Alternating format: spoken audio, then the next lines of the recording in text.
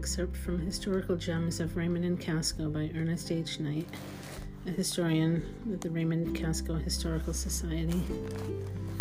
This is Chapter 7, page 1, Watkins Blacksmith Shop, South Casco. In our sashaying back and forth between Raymond and Casco with thoughts out of the past, we are back into Casco this month on the subject of blacksmith shops.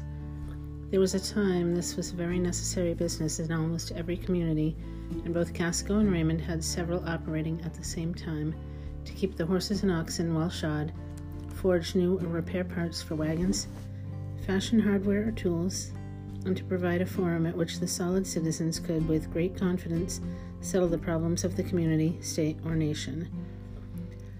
Also to gather a little gossip to carry home to the wives who did not have an ERA to gain them access to the inner sanctum. The sketch above is of the Watkins Blacksmith Shop in South Casco at the bottom end of Quaker Ridge Road. It is still there, though shielded from casual view by trees and brush, and not having been used for a great many years, there is no path or road beaten to its door. As with any unused wooden structure, it is gradually succumbing to the ravages of time, but it is still a nostalgic gem, especially in fall or winter, when the red or white surroundings emphasize its quaintness.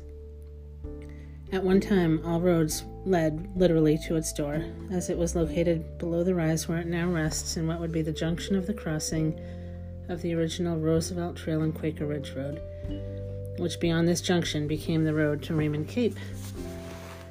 The interior of the shop, in spite of its adaptation to the needs of the automobile in the early days of the century, retains much of its earlier furnishings.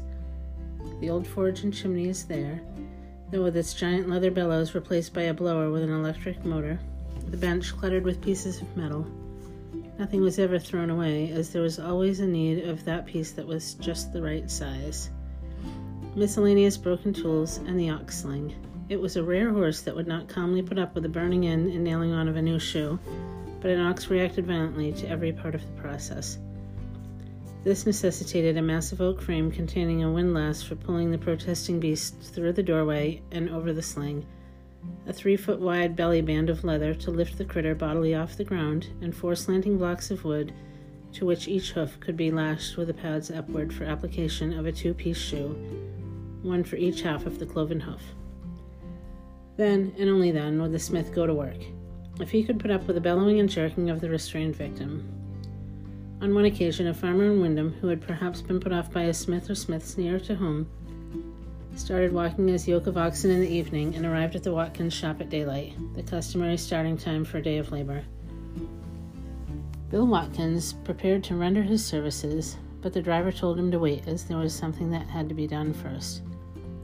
Thereupon he proceeded to get to his knees and invoke a lengthy and profound prayer, after which he told Bill to go ahead. Bill was not sure whether the beneficiary of the prayer was himself or the oxen, as both were faced with a traumatic situation. In the sketch, the smaller door to the left led directly into the ox sling, while the larger center door was for the general work inside.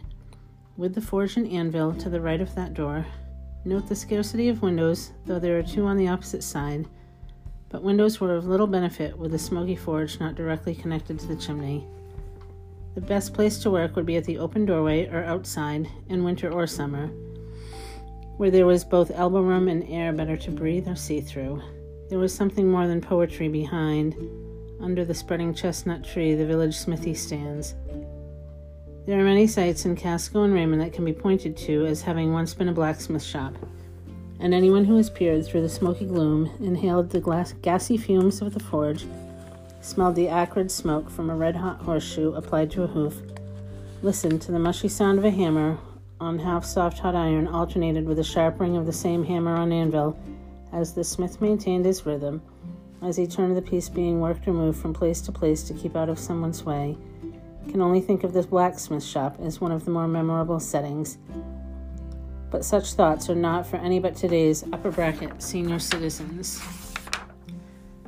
And I will include a picture of the sketch below and photos of the blacksmith shop on the website at raymondcascohistoricalsociety.org.